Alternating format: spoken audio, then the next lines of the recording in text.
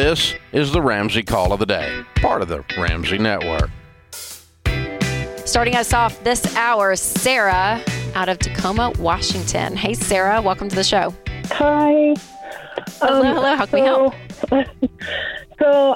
I have two things that I have going on in my marriage. Oh, you're lucky. I've got like 15 things going on in my marriage. You just got two. That's awesome. So one issue that I have is, I'm sorry, I'm trying to, I noticed that my spouse has an issue with drinking.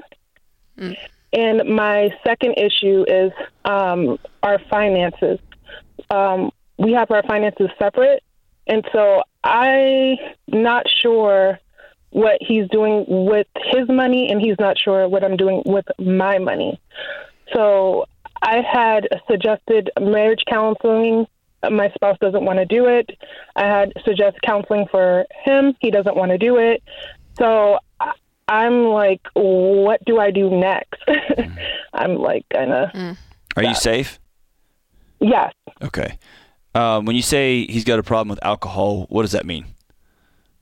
Like every time I turn around, he's drinking. Okay. There's not a lot that can be done with finances. There's not a lot of work that can be done on your marriage until he's sober. Mm-hmm.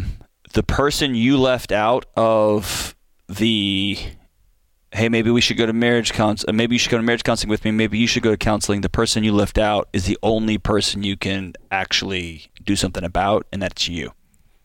Yeah. I mean, I'm going to counseling for my own personal issues. Good for you. But it's kind of tough when you have someone that's dealing with their own demons.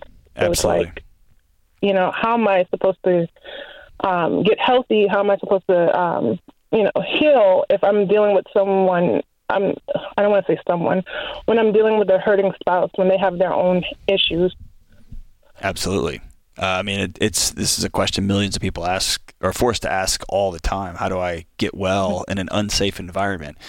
And what I would tell you is at some point you've got to draw some boundary lines and say, whether that's I've got to take 30 days and go stay with a friend. I've got to step right here for a minute and get my head clear and get my relationships clear and get my health clear. Or I'm going to need to step away for 30 days on a very intentionally planned separation here while you go get well. And if you're not interested in getting well, then I understand that you're not interested in us working on this. You see what I'm saying? Like there's a point when you have to draw some pretty firm boundaries when you are married to somebody who is struggling with addiction because like you're noticing, it makes you financially insecure, which makes you at the end of the day very unsafe. Yeah. Right? You don't know what he owes, what he's spending it on, where it's going, if rent's going to get paid, if bills are going to get paid, if you're going to have food in the fridge. I mean, it's a very unstable way of being. Yeah, exactly. And I tried to bring it up, and I'm like, hey, hold on. Listen. You can't. And I know that feels so powerless, but you can't fix him. You know why? You're not the problem. Yeah. He's not doing this because of you. And that's what makes this so hard, is that you love him and you want to just snap your fingers and have it be okay. Yeah. How long have you guys been married, Sarah? 4 years. 4 years. How long has he been drinking? He's 2 years. And I think he's been battling with addiction, and I don't think he's ever got the proper help. Yeah. Well, I don't think he has either. Yeah. At the end of the day, you can control your thoughts and your actions and how much you love him. And then at some point, you've got to draw boundaries that make sure you're safe and that you can have peace. And those are very, very complicated, hard conversations. I'm glad you have a relationship with a professional counselor. Yeah, and that's something I'm talking about in counseling, where, how to draw boundaries and not be so, passive. How to say, hey, if you continue to do this, then I have to do this, that, and the third. That's right. Yeah. So that's something I'm learning in counseling. And that's a new muscle to build, Sarah. So give yourself some grace in that, Yeah, you're right? practicing If you're, this. It's a totally new thing. If this is a new way of looking at life in a new lens and even a new way to communicate and say out loud, like that's scary, right? Like if there's, even if there's like a level of intimidation, you don't want to hurt him. I mean, there's so much. And if you've been a peacekeeper your whole life, when you're growing up, if it was your job to make sure not to say the wrong thing because mom was going to fly off the handle and dad would get mad. It's like, I don't like conflict at all. That's right. I really don't. That's right. Because it's like, I don't like being in situations like that because I know I'll get super angry.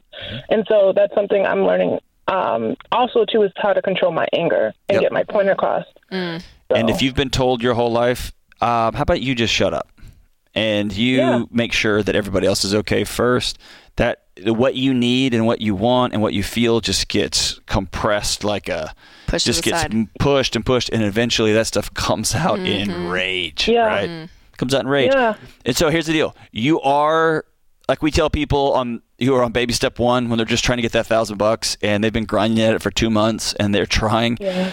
You're on the right path. It's just going to be hard because you're doing something your body has never done before, and it's going to be tough. Exactly. But you got this, Sarah. Yeah. And you deserve that, right? Yeah. Like there's to have that peace. And not to go super tactical as we end this segment, but you mentioned about the separate accounts, and we come on the show day in and day out telling married couples, joint accounts, except when there's issues. If there's a divorce looming, if there's a separation, if there's an addiction, rampant addiction, we say that's a time to actually to keep them separate. So hear me say that loud and clear that I would not combine accounts with him. With an addict, because it's not going to help the situation. You guys need to heal your marriage first, and then out of that comes combining your accounts and working together with your money. But the money is a totally side subject at this point. Healing and getting boundaries for you, Sarah, is the number one goal. So thank you so much for calling. I hope that helps. Thanks for tuning in to the Ramsey Call of the Day. To check out all of our podcasts, just search Ramsey Network on Apple Podcasts, Spotify, or wherever you listen.